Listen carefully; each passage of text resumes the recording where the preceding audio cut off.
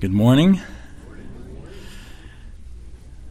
Got a quick announcement. I was talking with Ann at the beginning of the class, and she said, "Boy, I'd love to go with you on a trip to Israel with you, but I haven't been vaccinated."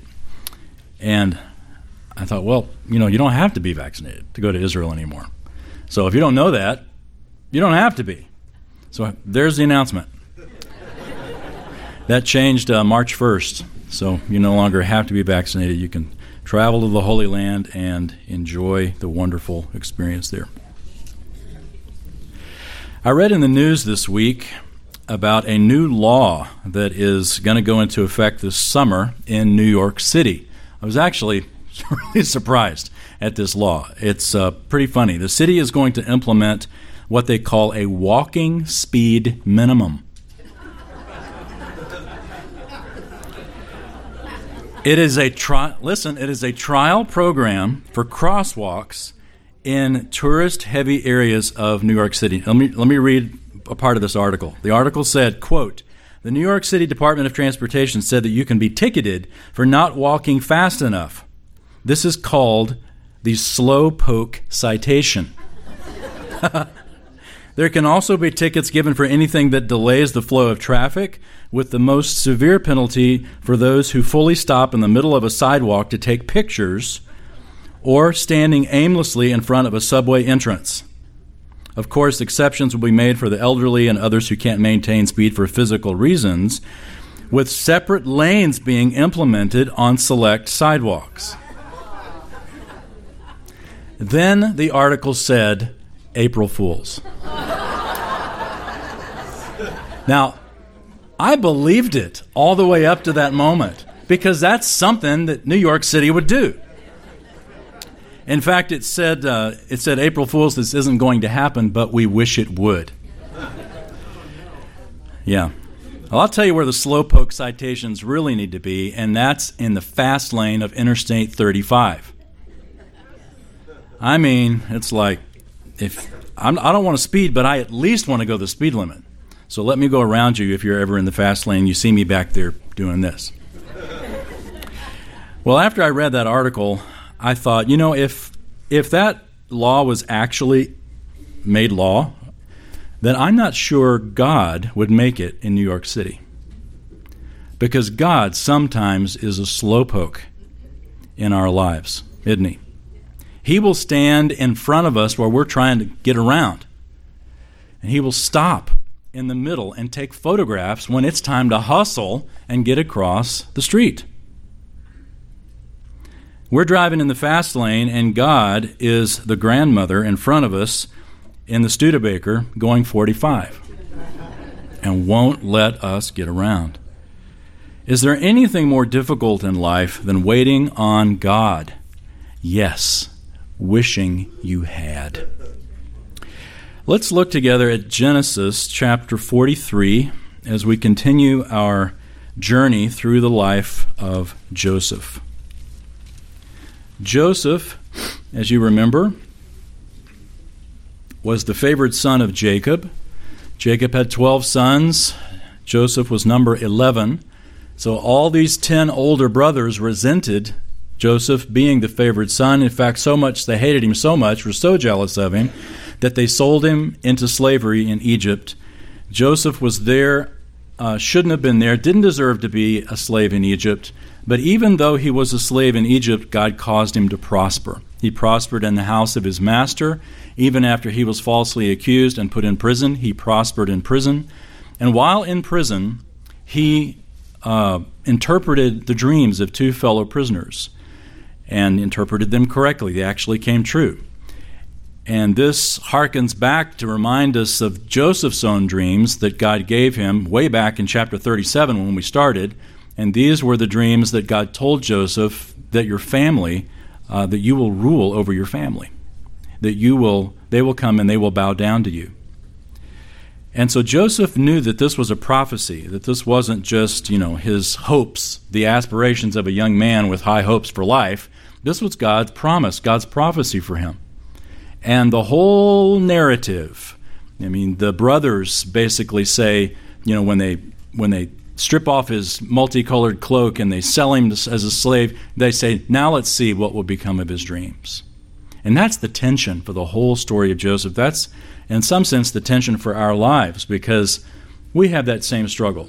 I mean, not with Joseph's dreams, but with God's promises. God gives us promises, and they look great. We'd love for those things to come true now, except God's in the slowpoke lane, and he's tough to get around. And we've got years and years and years of waiting on him for it to come about. Well, Joseph finally interprets the dreams of Pharaoh, and Pharaoh's dreams say that there's going to be 7 years of plenty in Egypt and 7 years of famine. And Pharaoh says, Joseph, you're now in charge of the nation. In the time of plenty, you're going to store up grain. In the time of famine, you're going to distribute the grain.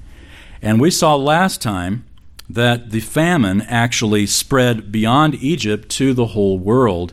Joseph's brothers came down from Canaan, and they stood before Joseph. Joseph knew who they were. They didn't know who Joseph was. And Joseph acts all, harsh and mean with them, not in any vindictive way, but he wants to test them. He doesn't know, are they the same brothers 22 years ago that sold me into slavery?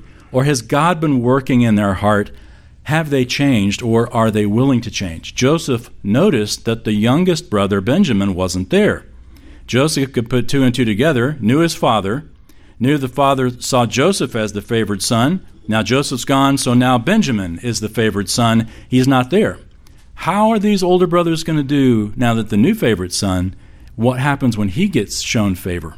Have they changed, or are they the same rascals 22 years ago that sold him into slavery? So Joseph is setting up this circumstance, not in any way as payback, but in every way as a test to see if they have changed. Well, look at chapter 43, verse 1. Remember, they can't go back to Egypt, Joseph says, unless Benjamin comes with them. That was the stipulation Joseph gave last time. Verse 1, now the famine was severe in the land, so it came about when they had finished eating the grain which they had brought from Egypt, that their father said to them, go back, buy us a little food. Just a little food. Surely you can do that without taking Benjamin. It's okay for you to go back and just buy a little food. Interesting. He knew exactly what was required, but he wasn't willing to send Benjamin. So Judah steps up, verse 3, with the voice of reason. Judah spoke to him, however, saying, the man solemnly warned us, you shall not see my face unless your brother is with you. If you send our brother with us, we will go down and buy you food. But if you do not send him, we will not go down, for the man said to us, you will not see my face unless your brother is with you. Then Israel, or Jacob, said, why did you treat me so badly by telling the man whether you still had another brother? But they said, the man questioned us particularly about us and our relatives, saying, is your father still alive? Have you another brother? So we answered his questions. How could we possibly know that he would say, bring your brother down? Judah said to his father Israel, send the lad with me, and we will arise and go, that we may live and not die, we as well as you and our little ones. I myself will be surety for him. You may hold me responsible for him. If I do not bring him back to you and set him before you, then let me bear the blame before you forever. For if we had not delayed, surely by now we could have returned twice. So, twice, 2 round trips to Egypt and back would be about 900 miles, roughly, or 7 weeks hard travel. So it's been almost 2 months now of Jacob kicking the can down the road, and every day less and less grain are in these sacks, till finally the sacks hang limp. And he's like, well, go buy us just a little more. And Judah's like, no, we're not going to waste our time going down there, because the man said, don't come back unless you bring your brother. Now Judah, remember Judah, we haven't seen his name highlighted here, but remember back in chapter 38, right at the beginning of the Joseph story, the Joseph story is all about Joseph, and then we got this weird chapter 38 that's all about Judah and Tamar. It's like, why is that in the Joseph narrative? And we talked about why that's there. But again, Judah comes back into the forefront. He is now part of the story, very much front and center once again. And Judah may have remembered back in chapter 38 the timidity that he had about surrendering his son. Remember, he didn't want to give his son to Tamar because everybody that marries Tamar gets killed, dies. The Lord strikes him dead. And so he's like, I'm not giving my son to Tamar. So he knew what it was like to withhold the will of God by trying to protect his son. And he knew how ridiculous it was to do that. And so he basically tells his father, look, I will be responsible. We have to go with Benjamin because Benjamin is our meal ticket. No Benjamin, no food, we all die. So finally, verse 11, Jacob surrenders. Then their father Israel said to them, if it must be so, then do this. Take some of the best products of the land in your bags. Carry down to the man as a present a little balm and a little honey, aromatic gum and myrrh, pistachio nuts and almonds. Take double the money in your hand, and take back in your hand the money that was returned in the mouth of your sacks. Perhaps it was a mistake. Take your brother also, and arise, return to the man, and may God Almighty, literally, may El Shaddai, grant you compassion in the sight of the man, so that he will release to you your other brother and Benjamin. And as for me, if I am bereaved of my children, I am bereaved. Interesting, from the perspective of Jacob and his sons, the famine was the problem. I mean, we need food. So, famine's a problem, we get food, problem solved. But from God's perspective, the famine was just God's way of revealing the problem. The bigger problem, or problems, we might say, were two. One, Jacob refused to trust God with his sons.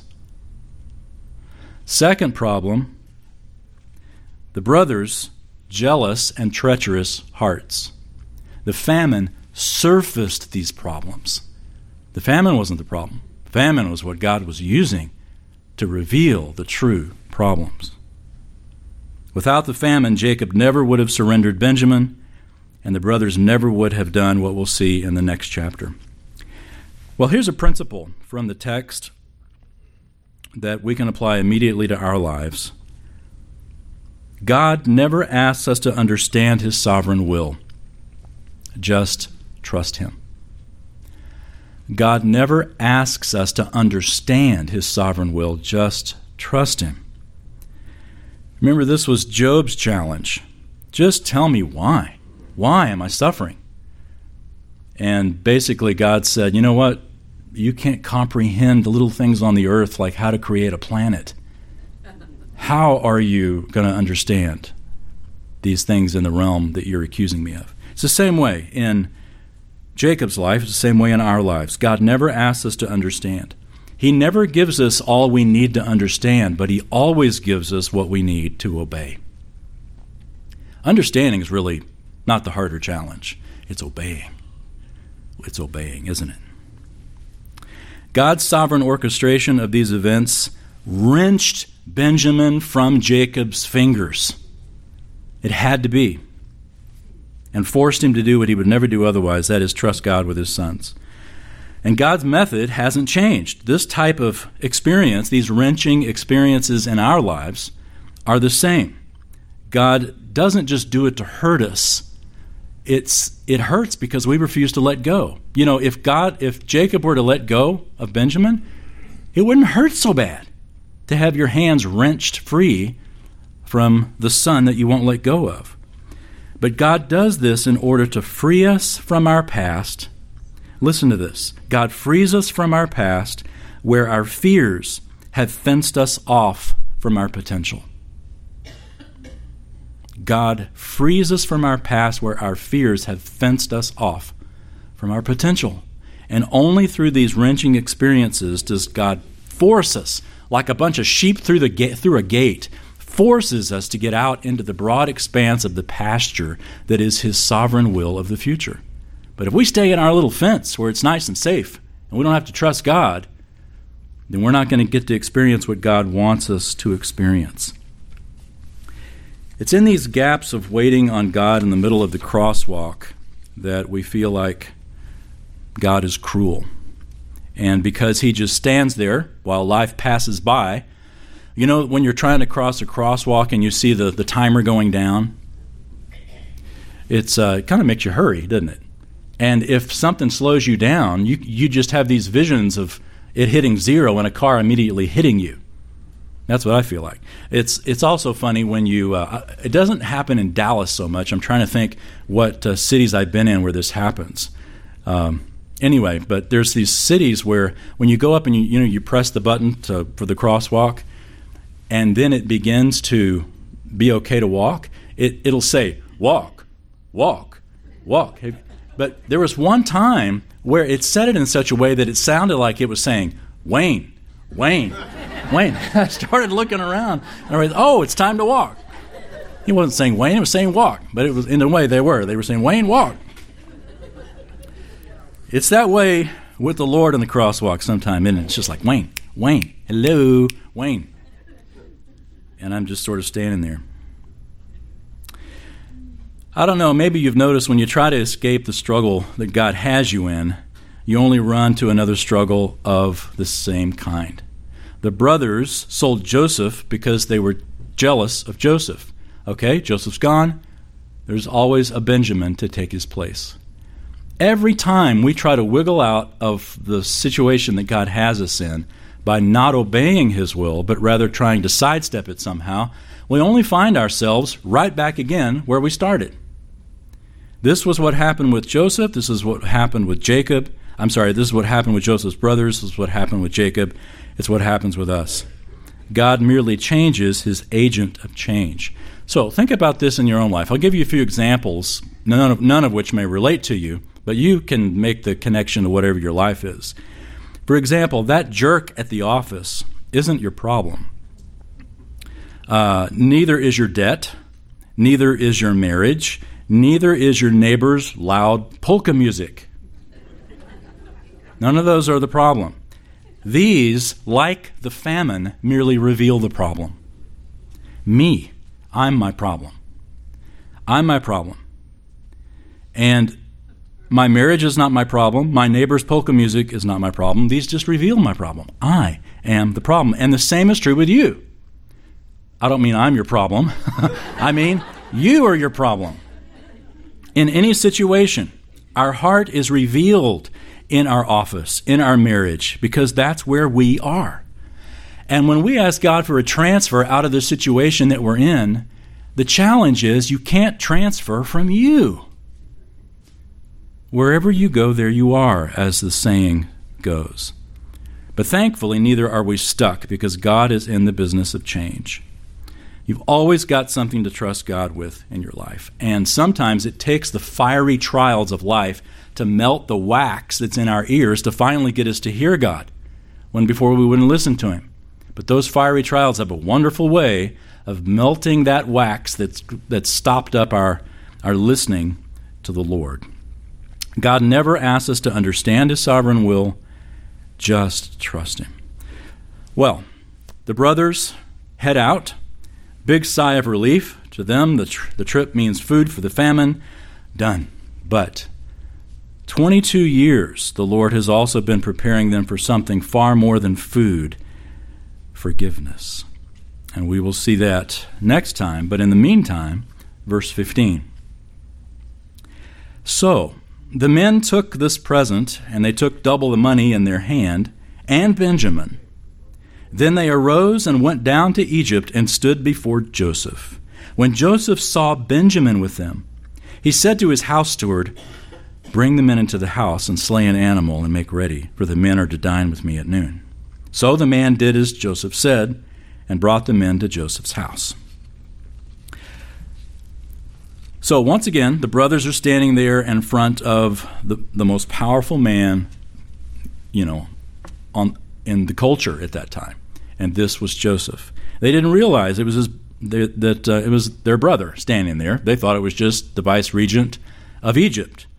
They still were unaware of Joseph's identity, but Joseph, aware of them, and knew the 10 other brothers, the 10 older brothers, but Benjamin is standing there as well. And Joseph figures this is Benjamin, but remember, when Joseph saw Benjamin last 22 years ago. Benjamin was 10 years old. Add 22 to 10. You got a 32-year-old man standing there, And Joseph's like, is this your brother? In fact, we're going to see that he asks that very thing. Instead of giving them grain and dismissing them, Joseph turns to his steward and mutters something in Egyptian. And we read what he said. Bring the guys to my house. We're going to have lunch at noon. But the brothers evidently didn't hear that, or certainly they didn't understand Egyptian, and they're afraid. They're afraid because of the money situation that happened last time. Look at verse 18. Now the men were afraid because they were brought to Joseph's house. And they said, it's because of the money that was returned in our sacks the first time that we're being brought in, that he may seek an occasion against us and fall on us and take us for slaves with our donkeys.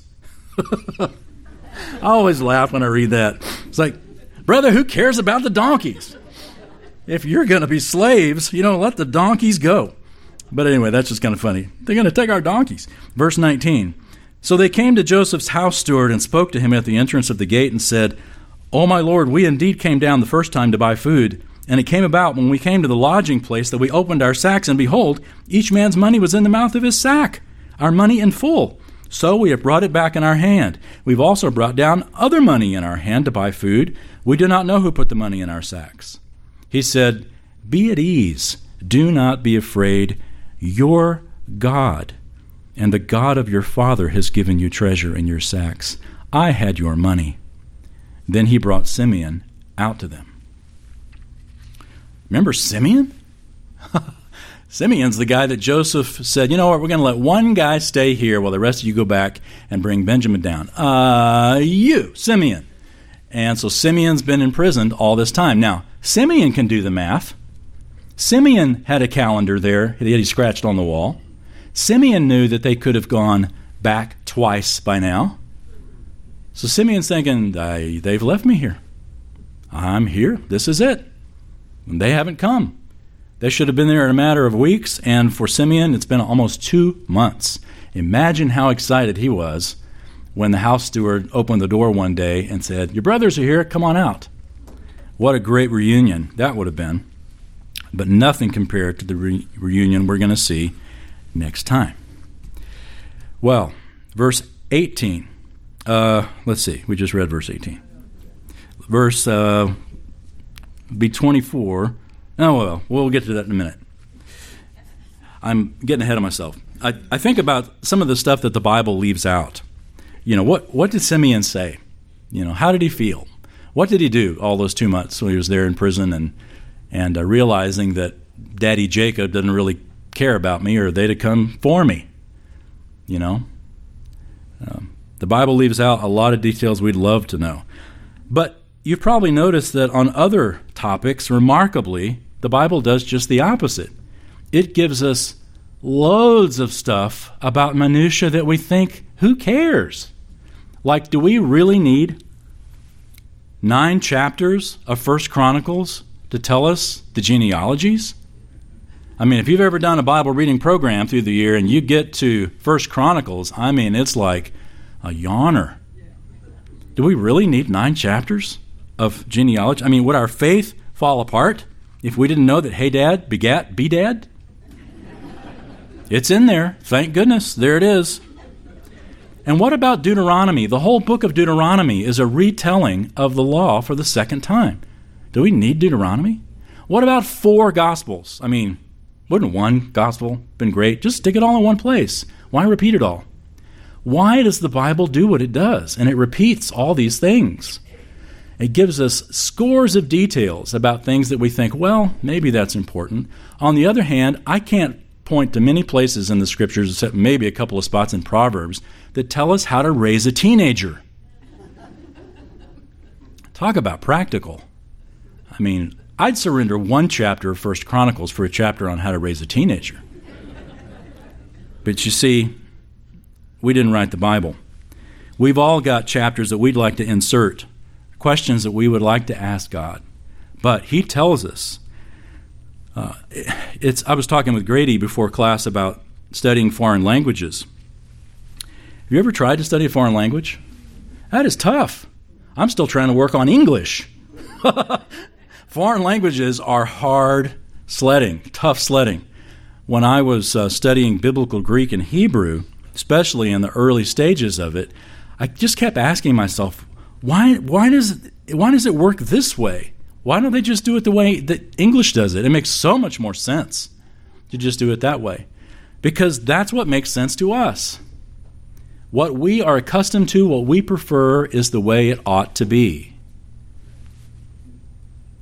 God operates that way in our lives, or we wish He would. We wish that He'd just make everything in English.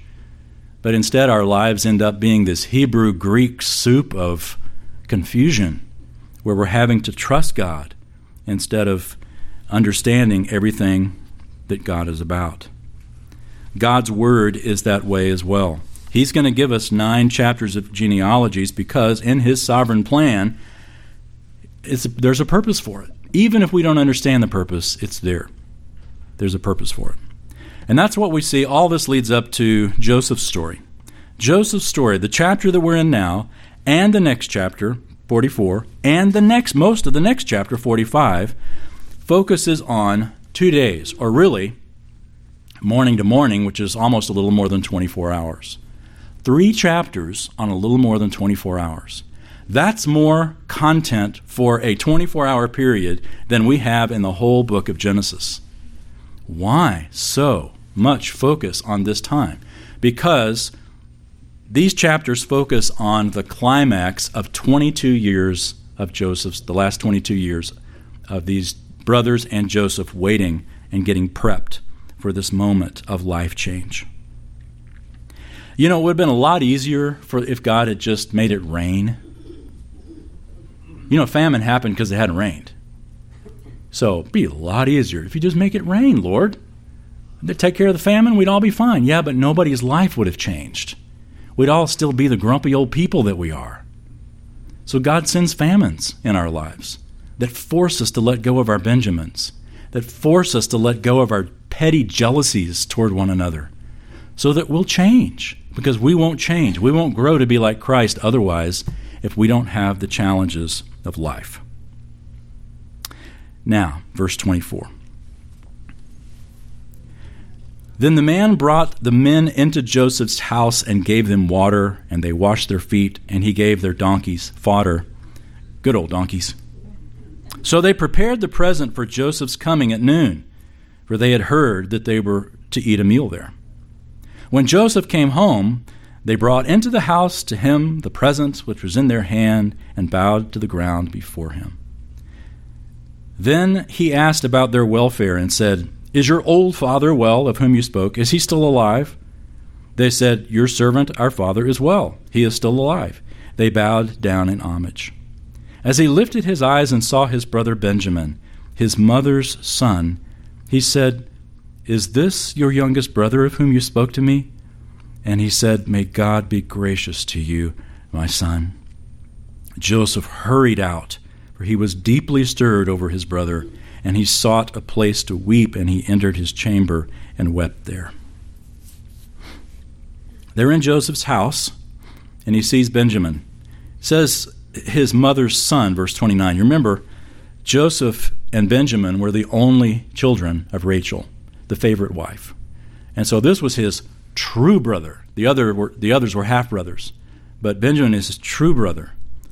And he sees Benjamin for the first time in 22 years as a full-grown man standing there, and Joseph can't contain his emotion. And he has to leave, and he finds a place. He's at his house, he goes into his own private chamber and just bawls. And then finally he puts his mean face back on, washes his face. Verse 31. He washed his face and came out and controlled himself and said, "Serve the meal." So they served him by himself, and them by themselves, and the Egyptians who ate with them by themselves, because the Egyptians could not eat bread with the Hebrews, for that is loathsome to the Egyptians. Now they were seated before him, the firstborn according to his birthright, and the youngest according to his youth, and the men looked at one another in astonishment. after washing his face, Joseph comes back in the room and has his composure together again. And as much as he longed for reconciliation, they had proven that they weren't thieves because they brought the money back. So they're not thieves, definitely. They've got integrity when it comes to money. They could have said nothing, but they didn't. They came back with that much. So you would think, Joseph would think, you know what, this would be a great time. Here we are to just go ahead and reveal myself, just reconcile. But they still needed testing to see if they had changed. They'd return the money, yep, but their father had told them to return the money. How would they do when the only thing prompting them was God? Not daddy, not a situation where, they would have to fess up to dad, but how would they respond when God did the prompting? God's about to test them further through the wise arrangement of Joseph's plan. So, to further sort of emphasize or underscore God's involvement in the scene, Joseph had them seated according to their age. How in the world could anyone have known that? No one. I mean, how did they know? They realized that God was involved. Now, God was involved through Joseph. Joseph knew. But something else would have been highlighted when they did that. If you sit together without being in order, no big deal. But when you sit together in order, there is a place missing. Joseph's not there. In fact, I wonder if they even had a seat empty that the elephant in the room sat in. Joseph served the food to the brothers from his own table, but notice what it says here. It says that he served, verse 34, he took portions to them from his own table, but Benjamin's portion was 5 times as much as any of theirs. So they feasted and drank freely with him. Benjamin, the favored son back in Israel, or back in Canaan, is now the favored son again here in Egypt. He gets 5 times as much. So everyone's eaten, and then Joseph sends more food to Benjamin. Okay? And then more food to Benjamin. Okay, and then more food, 5 times as much. I mean, Benjamin's like, look, Grandma, not one more slice of pie. How would these brothers react to that? Daddy's not around. Joseph is setting up the situation for a deja vu. He's setting up the situation, especially as we see next time, when he hooks Benjamin as to doing some wrong. Are the brothers going to leave the favored son in Egypt again and go home to daddy and make up some lie like they did before? It's a perfect opportunity for them to repeat what they've done. Or had they changed? This is what Joseph was trying to figure out. I don't know if you've ever sat downwind of nepotism, but I'm telling you, it stinks. How would they respond to the favored son getting special treatment? Joseph, it says to their credit, instead of reacting jealousy toward Benjamin, verse 34, we're told they ate freely with him. That's amazing. That's amazing. The statement there in the very last line of this chapter, so they feasted and drank freely. They were okay with it. Amazing. Amazing. Yes, it looked like they'd passed the test of jealousy. Great. That was a test they had botched 22 years earlier. But it seems a great time now, Joseph, to reconcile. Go ahead and do it. But there's one more test to go, which we'll see next time. So here's a second principle. Here's a second principle, and it has to do with Benjamin getting 5 times as much. God never wants us to compare ourselves with others. Just trust him. God never wants us to compare ourselves with others. Just trust him. Have you ever heard of FOMO? F-O-M-O? F-O-M-O. It means fear of missing out. And it is a true, when you say malady, I don't say a disease, but it's a true state of mind. And people are guided in life by this fear. That if I don't go, I'm going to miss out. If I don't go to this party, they're never going to invite me to a party again. If I don't do such and so, it's never going to happen again. I will miss out. The fear of missing out, it can be a consuming, controlling thing in life.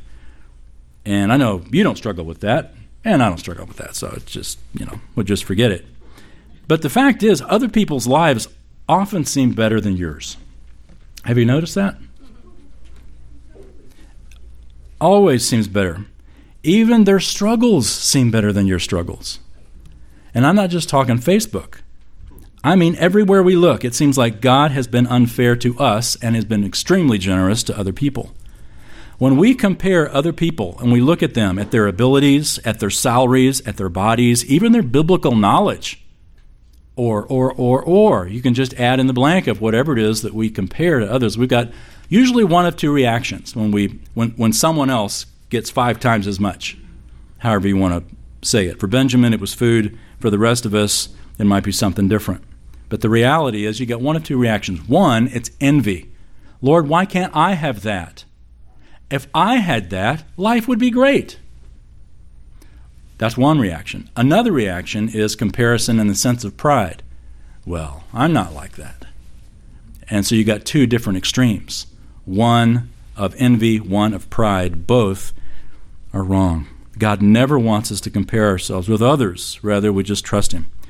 Remember the scene in Jesus' life at the end of the book of John, John chapter 21. It's after the resurrection. Jesus had appeared to His disciples up at the Sea of Galilee. And that was that scene where they fished all night, they caught nothing. They see this lone figure on the shore. You with me? Jesus calls them up and they have breakfast. Well, and of course, Jesus has this conversation with Peter and basically tells Peter, look, Peter, I'm not done with you. There's still going to be a future for you. You get a second chance. And Peter's like, oh, that's great. And then Jesus tells Peter, oh, by the way, when you're old, here's how you're going to die. Your arms are going to be stretched out and you're going to be led to some place where you don't want to go. So he's basically saying you're going to be crucified. And we know from church tradition that's exactly what happened. Peter was crucified at his own request upside down in Rome. In fact, St. Peter's Square in Rome is a stone's throw from where he was actually crucified. So Jesus tells Peter, here's how you're going to die. Well, the text says that they looked around and saw John following them. And so Peter, what does he say? What about him, Lord?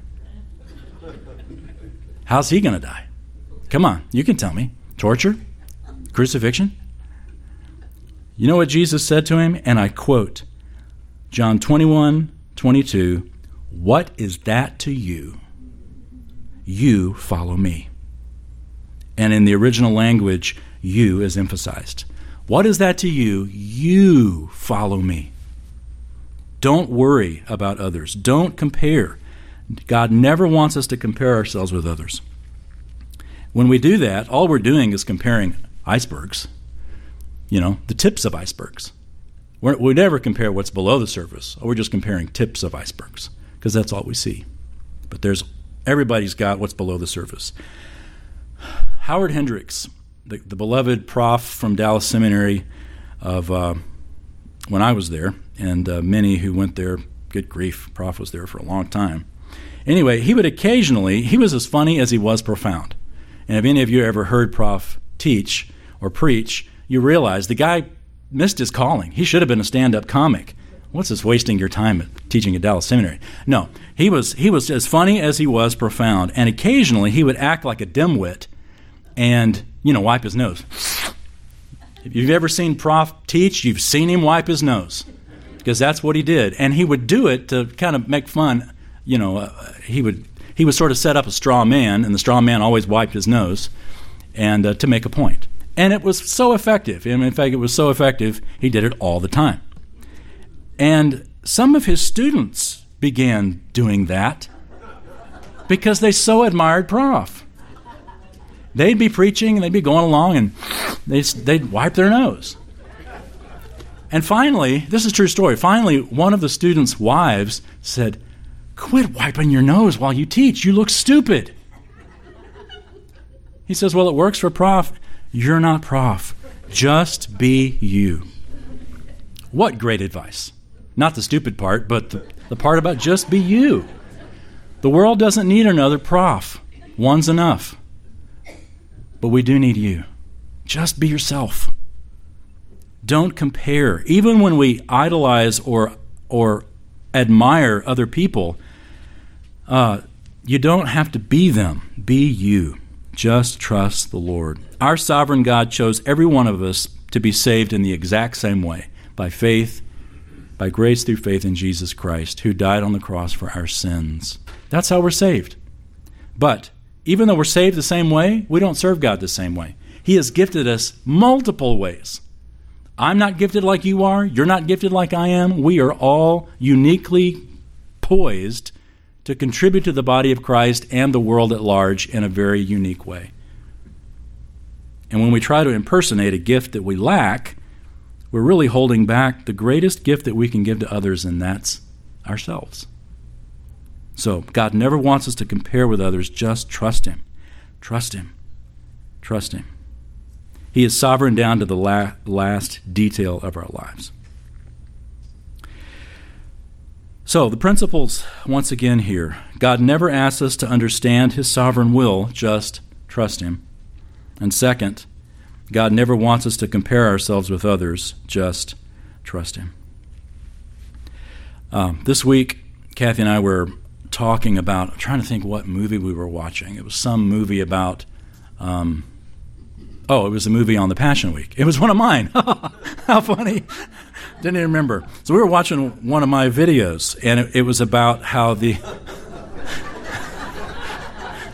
That's amazing. Anyway, we were talking about the fact that between the time that Jesus died and Resurrection Sunday was the Sabbath.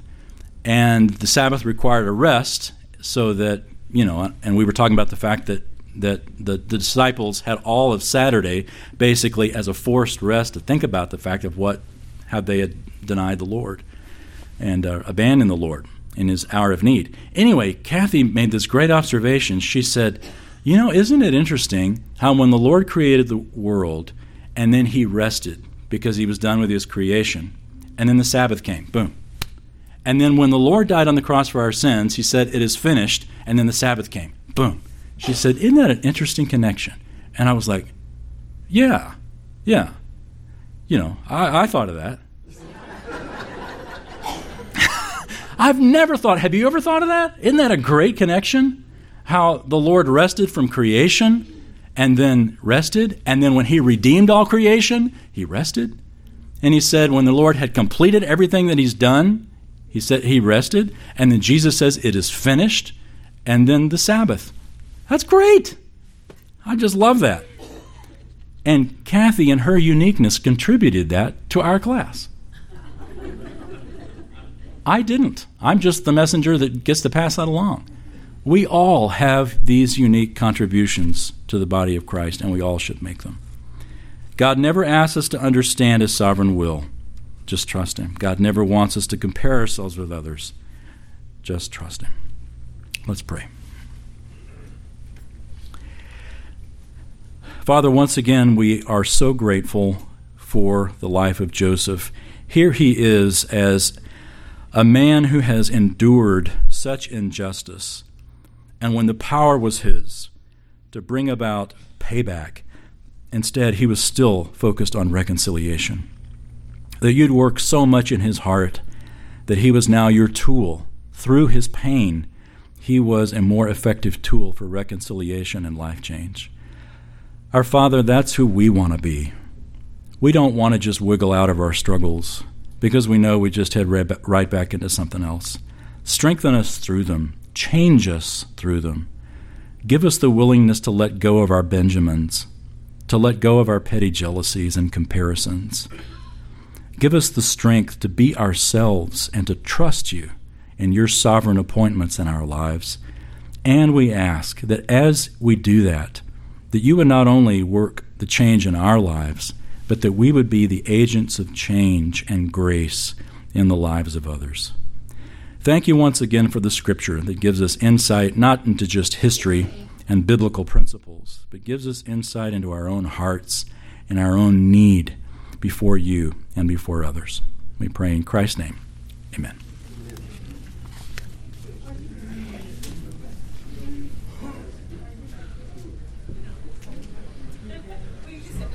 Thank you, Wayne. I hope you all have a blessed week. Bring somebody with you next week to hear Wayne's teaching and to share the blessings of this class. May the Lord bless you and keep you. May the Lord make his face to shine upon you and be gracious unto you. May the Lord lift up his countenance upon you and give you peace. Amen.